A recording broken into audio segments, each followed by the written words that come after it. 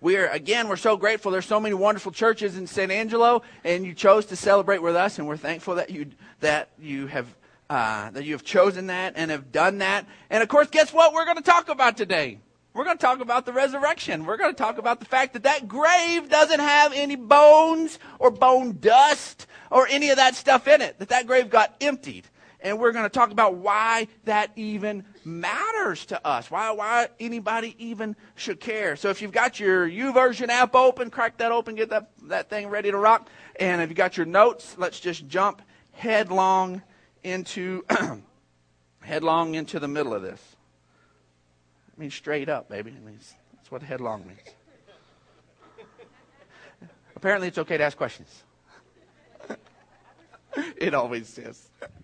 But today we are celebrating Jesus' victory over death. And with that, then it kind of begs the question, why on earth? Why did death need to be whooped? Why did death need to be taken head on? Why did death need to be challenged and defeated to begin with? Because if we kind of look at other people in the world and other things, we can kind of decide that, you know what? There's some people that are really, really, really messed up in the world, but I'm not one of them. There's some really jacked up people that maybe ought to be slapped or thrown in prison or something, but I'm not one of those. I'm going to fall in the good part. Just about all of us, when we do that self-inspection thing, we tend to round up on ourselves. And so just like everybody, you say, are you a better than average driver? Well, like 90% of people say they're better than average. That's impossible. It's statistically impossible. So guess what? So we kind of need to figure out why this whole challenge death thing needed to begin and needed to happen anyways. And the first thing is we need to understand God's motive. Okay? God just wasn't out looking for a fight. Okay? Jesus wasn't just looking for something to take on. He wasn't just sitting up there in heaven bored and say, I want to whoop something today. There's a reason here. And so in our notes, we're going to get into this. God wanted to defeat death because it had captured his beloved. You want to understand why the cross happened, why the empty grave happened? Just look around. Just look around. Just flip through your Facebook friends. Just look at your pictures on your phone and look at all those faces. That is why. It's you and I. Death had to be confronted because death had captured God's most cherished thing of all creation. It had captured us. It had grabbed us. So for us to kind of build this case and look at this, we're going to go back to the first part of this book, the first part of this story. We're going to go look at Genesis. Genesis chapter 2. Let's start in verse 7. It says, And the Lord God formed the man from the dust of the ground and breathed into his nostrils the breath of life, and man became a living being. This is man's first day, first dawn. The sun is out. Man is breathing oxygen for the first time, breathed into him by the breath of God himself. This is the very first mouth-to-mouth suscitation. It wasn't resuscitation. He had never lived. So it's suscitation. And so the breath of God comes in, and here's Adam on his first day. He is in the perfect place that God had prepared for him. It is a beautiful, beautiful day. It is man's first day. What a beautiful morning for us to witness and to be a part of as God lovingly breathes life. Now let's look on down in Genesis 2. It says, And the Lord God commanded the man, You are free to eat from any tree in the garden, but you must not eat from the tree of the knowledge of good and evil. For when you eat of it, then you will surely die. You can have anything. You can have anything. But if you eat of this, you reach out there and you take that in and you consume that. The tree of the knowledge of good and evil, death is right there. Immediate, right there. It is coming in and it is now going to have dominion. It is now going to be a part of your life. So God's totally cheating for Adam. It's not like he threw it out there into some time bomb and he just he knew what was up. He knew the cost. He knew everything that was associated with it. But see, I love this beautiful thing, and we'll get into it in a minute, that this thing with death, God, I love the fact that he has this grace element that works in everything that he does. And even death, the fact that these mortal bodies we get done with them, and that we exit this part of our life. It has an element of grace in it, and we'll talk about it in just a minute. Oh, God is so good. Even here there's grace. Genesis 2:25, we move on and we jump forward, and in between those verses we see that God wants him to live in community. He looks at man and says it's not good for him to be alone. Now Adam, he don't have any socks, so it wasn't because his room was dirty that God said, I need to create Eve so she can pick up after him. Woman, just know that was not why. Man, that was not why. God didn't say, wow, the garden is a mess. How are we going to do this? We need something else here. Woo, this is not good for this guy to be left to himself. No, it was about community. It was about being connected. It was about all of the beautiful things that relationships have. And so God does this new creative work and takes a piece of something he had already created and fashioned a woman. You know, I love that it's been pointed out that men are made from dirt and women were fashioned. No wonder my wife always hits them all. And I would rather be out in the field hunting. And so he fashions the woman, and then here they are. There's two of them. They're there in perfection. And Genesis 2:25 says the man and his wife were both naked, and they felt no shame. They were naked, and they felt no shame. We were just at Acquire the Fire, and they're kind of going through the creation process. And it's soon, you got 8,000 teenagers, and you say the word naked. They're all in love with God. They're all worshiping. And all of a sudden you say naked, and they're like, woo! I'm like, what is up with this? Now, it wasn't our teens, bless God. Our teens did not woohoo the nakedness. We're thankful. Wasn't your kids, but other kids, other people's kids did it. But why were they naked and they felt no shame, but yet all of a sudden you get a bunch of teenagers together and you say naked, and they're like, woo! What's that? Where'd that woo come from? There's this thing of this understanding. I'm so sorry, Paisley. There is this thing making the babies cry. There's this thing that we now have eaten from the tree of the knowledge of good and evil. Adam and Eve have not eaten yet. They have no knowledge of a destructive, sinful use of the naked form. There's nothing wrong with the naked form. God created man and woman, husband and wife, to be naked together, and it's a good thing. And there's no shame in it whatsoever. The problem is when this understanding of evil comes in. And all of a sudden it takes something that God had created for good, and it puts this ugly bent on it and makes it something else. That's why they were able to live in that state. And because that thing, that understanding of the destructive use of it had not come in. And that was what happened when they ate of the tree of the knowledge of good and evil. They now, with their choosers, they have options that bring life, and they have options that bring death. And they automatically, by disobeying God, they had already proven that they were going to choose the death cycle. So as soon as they got knowledge of things that were destructive,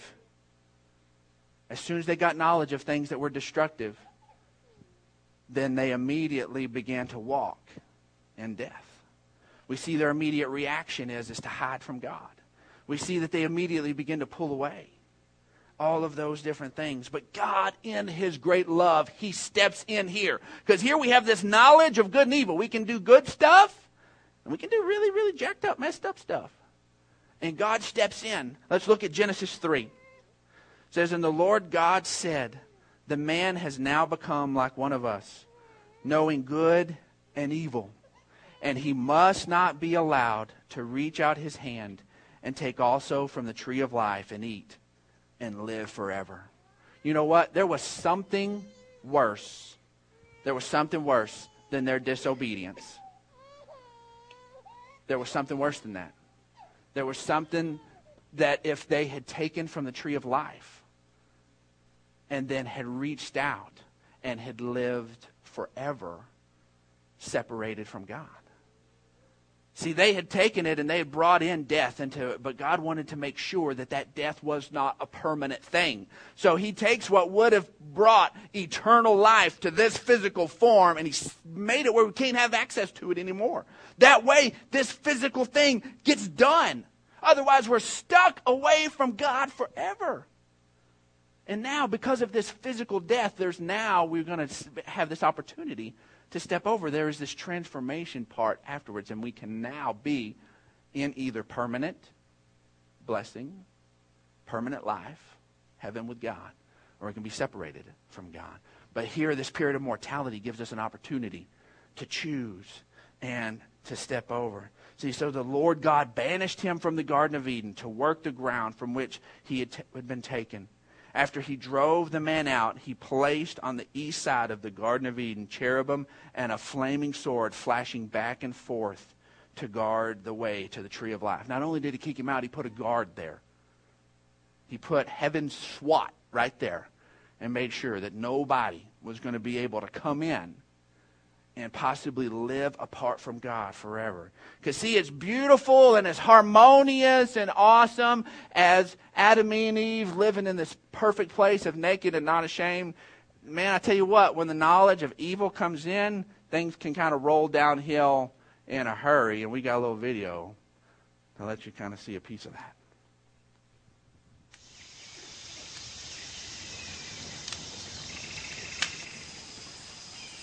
Adam, does this goat skin make me look big? Looks better on you than the previous owner. What? I'm having a hard time losing these last few pounds since bearing your children, and that's the best you can do? I look better than a goat? Thanks. Babe, you know you are the most beautiful woman on the planet. What?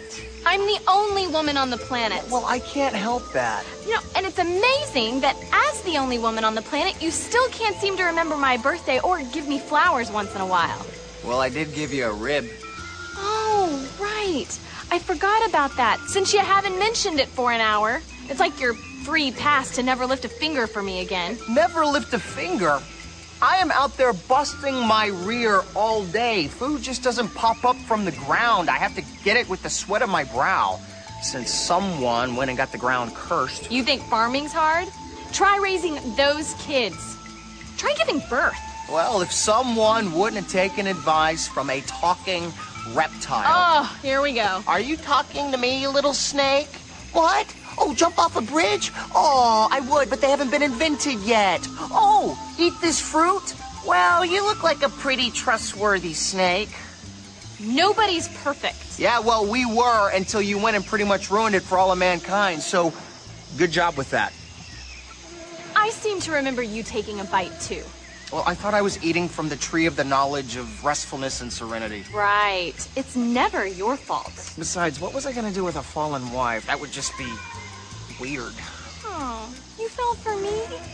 You're an idiot. Idiot? I named every single animal. Right. Great job with that. A prairie dog's not a dog. A seahorse isn't a horse, and a bald eagle isn't bald. Well, I was going pretty fast. Aardvark?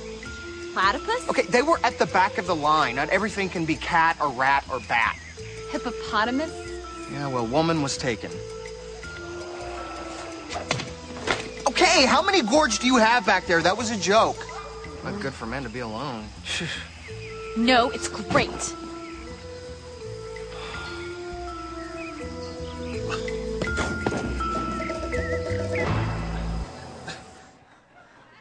Hopefully that looks nothing like your home.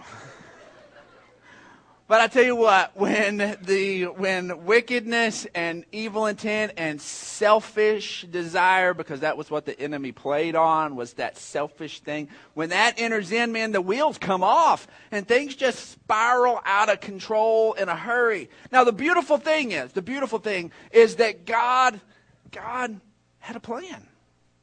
God had a plan even in the midst of this. See, God planned and plotted our rescue from the very beginning.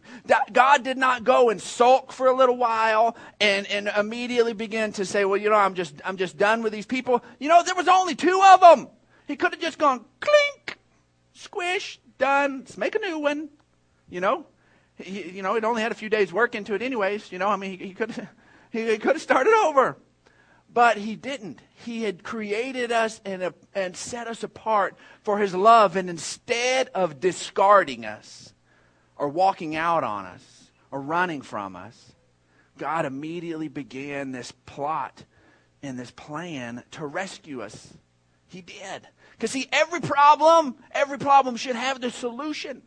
And that's basically what we're dealing with this morning. We're dealing with the death problem, and we're moving forward to the life solution. Now, I was raised by awesome parents. My parents are here this morning, and they always get to pick on them when they're here a little bit. And it's my mom's turn this morning. Happy Easter, Mom.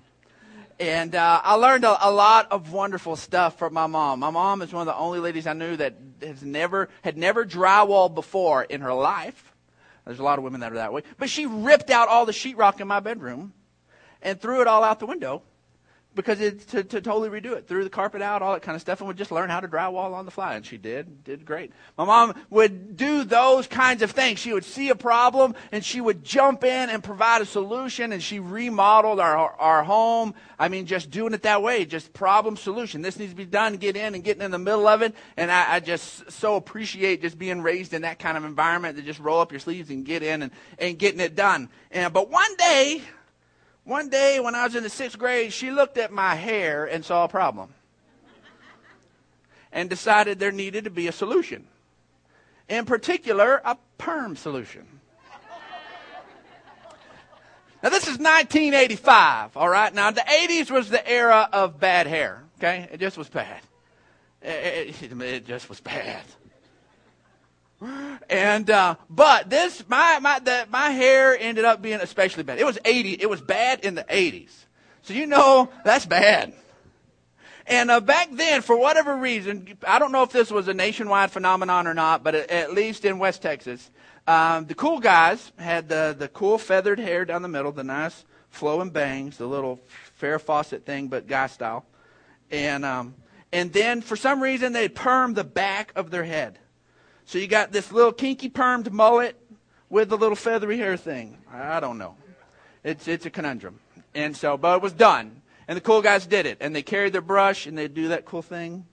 And their hair would do that. And the girls would get weak in the knee. And I had just sad 6-year-old busted brown hair. No girls got weak in the knees. No nothing. You can't do much with that. Doing this isn't cool. That is not a cool move. The Fonz did that. You got to be able to do that. And so my mom decided my hair's just bored straight. That's why it sticks up. I'm so thankful I can still pull it off right now because my hair just does this. And I've done it forever, and I'm thankful because this is what my hair does. And so my mom decided and talked to her beautician lady that if we got a perm and used the really, really big rods, that it would just break my hair. Because it has this wheel. And it was just going to break the wheel of my hair and make it to where it would be loose and all do that cool thing. And of course, the only part that had to do the cool thing is the top. So, my mom pulls me out of speedball practice, which is a game I don't think is even played anymore. That was my athletic endeavor. And pulled me out and told my coach I had an appointment. I thought I had some secret doctor appointment. Freaked me out. And we go to her lady, and they begin, and we do this perm thing. So she puts these perm and just these rods just on the top of my head. Not on the back where the cool guys had it. Just on the top of my head, and these really big rods. They had the little kinky curls. I had these really big rods because it was just going to give me some wave. Okay? And so she puts it on there and puts it on for half the time because she's trying to be diligent. She doesn't want to give me this perm. And so, but when she undoes it, my hair obviously thirsted for permanent solution. It was like this missing ingredient, and it just latched on. And so my hair just soaked it up. And then she takes the rods out and rinses it out. And now I have these nice, huge, spring-tight ringlets on the top of my head. And all this is busted brown. I tell you what, I look like the only 12-year-old with a toupee. I'm telling you, there's no other thing you call it. That poor boy went bald. And somebody bought him a bad toupee. That is sad. And so I just have this on the top of my head. Well, my mom, she was trying. She was helping me go to the next level. I was about to go into junior high, and she was going to help me go to the next level. And so she felt bad for me, so she was going to go get me some new clothes to maybe outweigh the hair. Well, Miami Vice was in 1985. 1985, so you go and get the little linen pants and the Don Johnson jacket. And he always wore the T-shirts, the colored T-shirts, but for some reason, I guess they didn't have them there at the store. And so we got this nice, flowery, looked like I've been to Hawaii with an 85-year-old man shopping for me. And got this nice, flowery shirt with it, and I rolled my sleeves up. And so the last time my classmates saw me, I looked like regular Brandon. The next time my classmates see me, I'm dressed Don Johnson-esque. I actually look like some 60-year-old guy from Boca that got lost somewhere. Or Herb from WKRP. There's that guy. That's who I look like. I look like Herb. And because I have these big old ringlets on the top of my head and these nice flashy clothes. And it just didn't work. It didn't work. Guess what? No girl swooned. You know what, baby? She was protecting me for you. Keeping everybody away from me for you. Thank you, Mom. It was worth it. I appreciate it. But I tell you what, some solutions, they're good intended and they just don't work. You see the problem, you got to step in here. And you know what? When we look at our sin stuff, we recognize, this death, this destruction, this bent towards wickedness that I've got, it needs a solution. So we do a couple of different things, okay? We either try to dress it up, okay? We try to put on the new hair. We try to put on the new churchy clothes. We try to change our vocabulary a little bit, sound a little more churchy, try to drop those 4-letter words and get out some big old King James Bible long words and put on this religious thing and do these nice stuff, and we try to dress up this death thing and bring that solution in. Guess what? It doesn't work. Guess what? It doesn't work. That's when we do that and do that alone. That is where the people on the outside, they don't see life. They just see hypocrisy. That's why the church can't get into that mess. Because you always start preaching, you always start trying to push it on other people, and you try to get them to dress just as dumb as you're dressed, and so that everybody said that there's the least level of cool possible. And so we try that.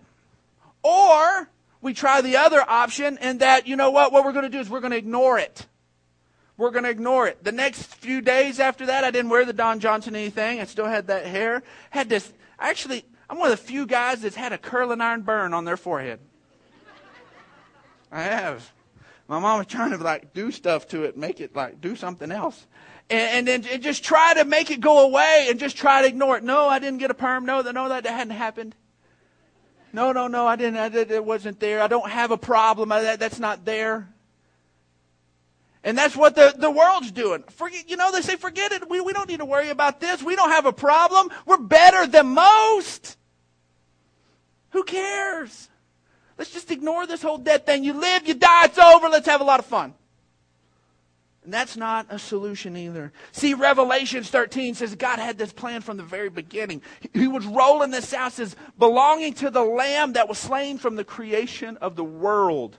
Jesus was slain from the creation of the world. Why? Because there in the garden at the creation point, man fell. And we needed a solution from the very beginning. 2 Corinthians 2 says, none of the rulers of this age understood it, for if they had, they would not have crucified the Lord of glory. They didn't recognize it. The enemy didn't know what was going on. That's why we talked about the fact that God plotted. He had this sneak attack plan. He brought Jesus in to pay the price on our behalf. See, Jesus entered our death story at just the right time. And he took death and darkness straight up head on. Romans 5, 6 and 8 says, you see then at just the right time, while we were still powerless, Christ died for the ungodly. Because you know what? Very rarely will anyone die for a righteous man. It might happen every once in a while. And though for a good man, someone might dare to die. That's even more rare. That's even more crazy. But for a good guy, somebody might lay their life on the line. But God demonstrated his own love for us in this, that while we were still sinners, Christ died for us. Christ died. See, that's the problem. Our issue was we needed life. We needed life. When we went to acquire the fire, we had a young person that had gone along with us and was just had even kind of wanted to maybe not go at the very last second, and got there and just had this incredible moment with God. And then the debrief at the end, she was so bold as to share her testimony, and Rebecca had told me that I have permission to share this by name. And as she's sharing around, she's not all schooled in the Bible. She doesn't know all of this stuff. She simply sits down and is sharing with him and says, you know what? She goes, I understand that what I was not feeling was the fact that my heart was dead. But now I'm alive. Bless God. Yes. Yes, that is it. I love it that Ron Luce there said, he said, Jesus did not come to make bad people good. He came to make dead people live.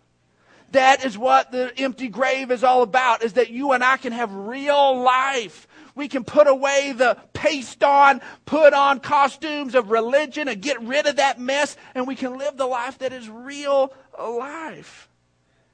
It's just the truth. Romans 6 says, for the wages of sin is death, but the gift of God is eternal life in Jesus Christ our Lord. I tell you the truth, says John. Whoever hears my word and believes him who sent me has eternal life and will not be condemned. He's crossed over from death to life. See, when humanity had their first dawn, they stepped over into darkness, into night with sin. And then we're stuck in darkness and death. And God's plan is to get us back into the light. And then when we believe in Christ, we believe in what he has done, then we are able to step out of darkness into the light. There is a new day. There was a day that went dark, but now, because of the sacrifice of Christ, there's a new day that is coming on. You've heard it said it before, it's always darkest before the dawn. But guess what? Our dawn is here. And Jesus has given us that new day. We, by nature, are not a bunch of early risers at our home, but Weston we call Rooster, and it's no accident that we call him Rooster. He's now getting to where he sleeps in a little bit. When he was little, he would just pop up. Sunday, he'd even be up early.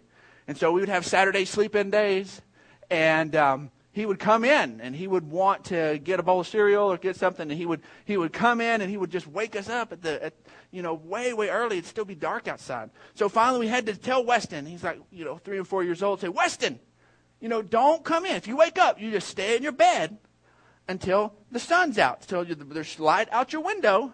Then you can get out of your bed, and then the day can begin. But let's at least wait for daybreak, okay? Let's at least wait that long. And so, sure enough, he adapted. He's a good boy, and he would come in and open the door and say, the sun is out! The sun is out! That was not fun to hear.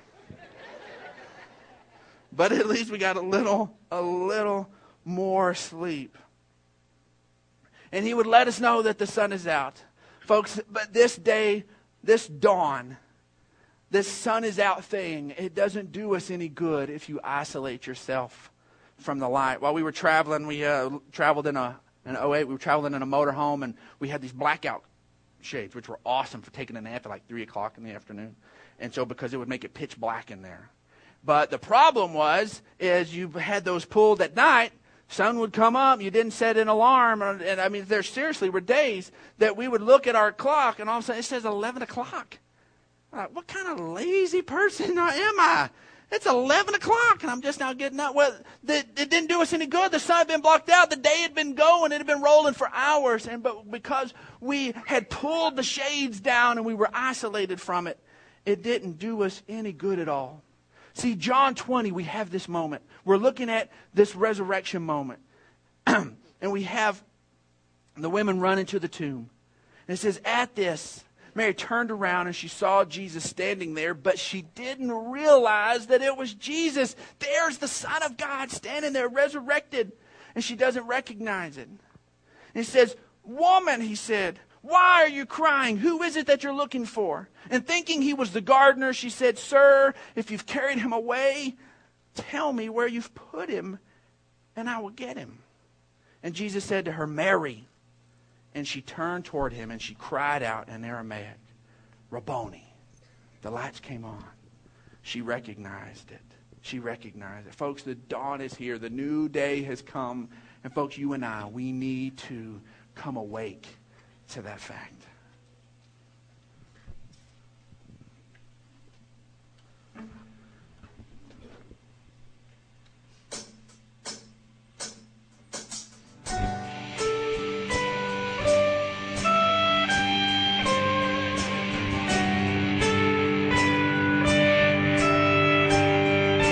Let no one caught in sin remain inside the lie of inward shame. We fix our eyes upon the cross and run to Him who showed great love and bled for us. Freely you bled for us. Christ is risen from the dead, trampling over death by death. Come awake, come awake, come and rise up from the grave. Christ is risen from the dead, we are one with Him again. Come awake, come awake, come and rise up from the grave.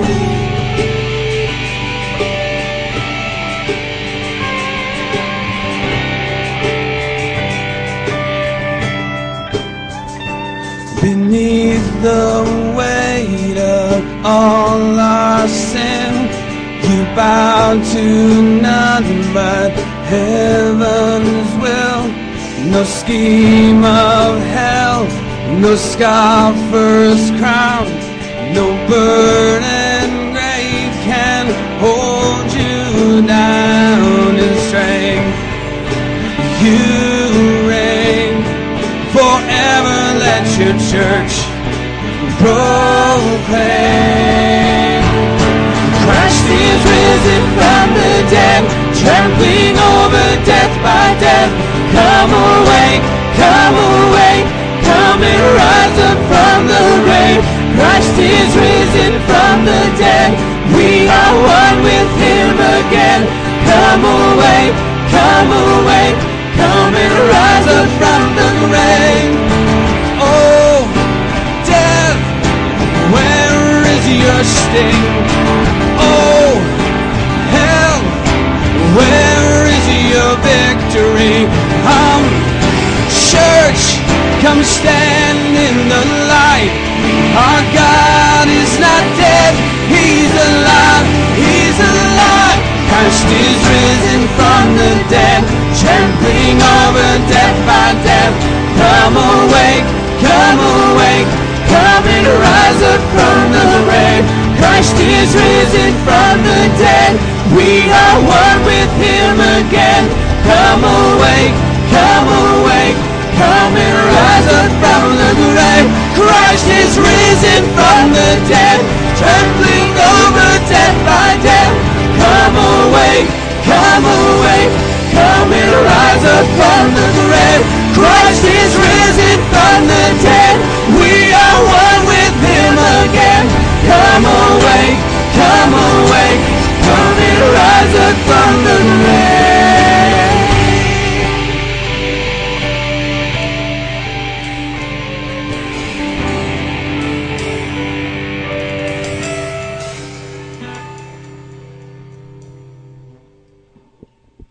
Guess what, folks?